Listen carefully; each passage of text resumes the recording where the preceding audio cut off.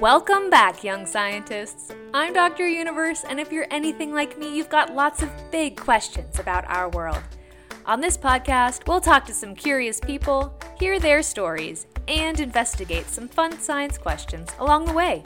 Let's welcome today's special guest, Dr. Kim Jiok, a veterinarian who enjoys writing, doing experiments, and who is very curious about viruses, especially those that affect the lungs and other parts of the respiratory system.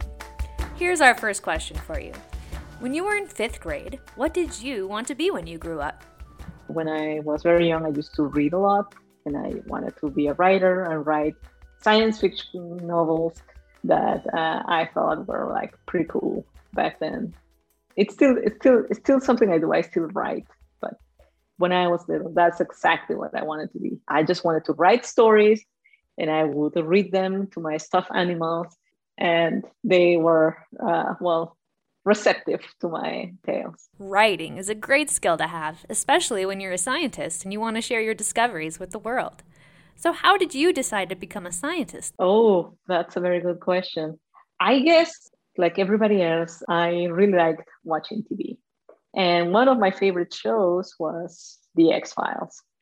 And on The X-Files, there is this one character, Dana Scully. She was the scientist, the brain, the one that would, go about things and try to answer questions with science.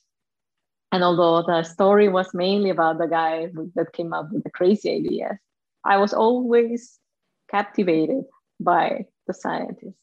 And I think that the Scully from the X-Files would be my inspiration for studying something science related. While some veterinarians work in clinics, there are also people like you who work in the lab. You worked in the clinic for a while, then followed your curiosity to study viruses in animals, and now in the human respiratory system. While you're on the show, can you help us answer a science question from Ellie, age 11, in North Carolina? She asked, how do lungs help keep you alive? The lungs is a very complex organ. It has a texture of a sponge, is pinkish, can collapse, and it can inflate as we breathe in and breathe out. Our lungs are lined with hundreds of millions of tiny air pockets. Because it's like have you seen those bubble wraps that can pop? But imagine that it doesn't pop, but that whenever you squeeze them and you release them, they go back to their own shape. That's similar to what's going on in the lining of our lungs. These little air sacs, or our imaginary bubble wrap bubbles, fill up with air, the oxygen that we breathe in, and they release air, the carbon dioxide or CO2 waste that we breathe out. And then the little sacs, they expand as we breathe in, exchange the O2, the oxygen, with our blood vessels, and then the CO2 comes out, they collapse, and the air containing CO2 comes out in every breath, every time we breathe out. According to our friends at the American Lung Association, a person who breathes 12 to 15 times a minute takes about 17,000 breaths a day, or more than 6 million breaths a year. When you study lung cells in the lab, are there any special tools you use? Yes, I use a very nice, very fancy, very big microscope. It has a chamber that can keep the cells alive and warm, so I can see them alive. And it has this camera that lets me see really close into each one of the cells.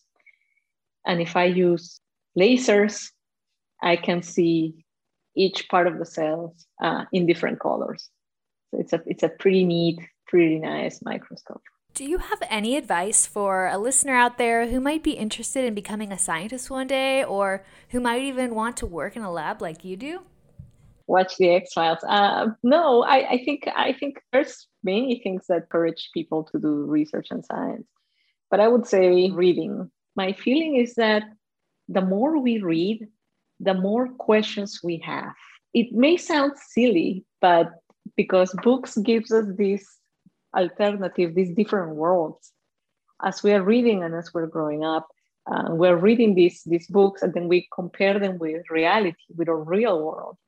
Then a lot of questions start coming up. And I think that's one of the greatest things about reading, is that, the difference, the contrast between the world in the books and the world in reality make up most of the questions that we have.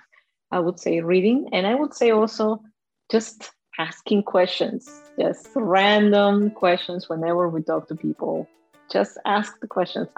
Sometimes we feel a little awkward when we ask questions, but the thing is, the one that gets the question really likes it when you ask them the question, because they want to tell you, they want to explain their world to you. So whatever question it is, large, small, may seem silly, may seem great, may seem obvious, may seem too mysterious, whatever question it is, I think asking questions to anyone about everything, it's a good exercise for research.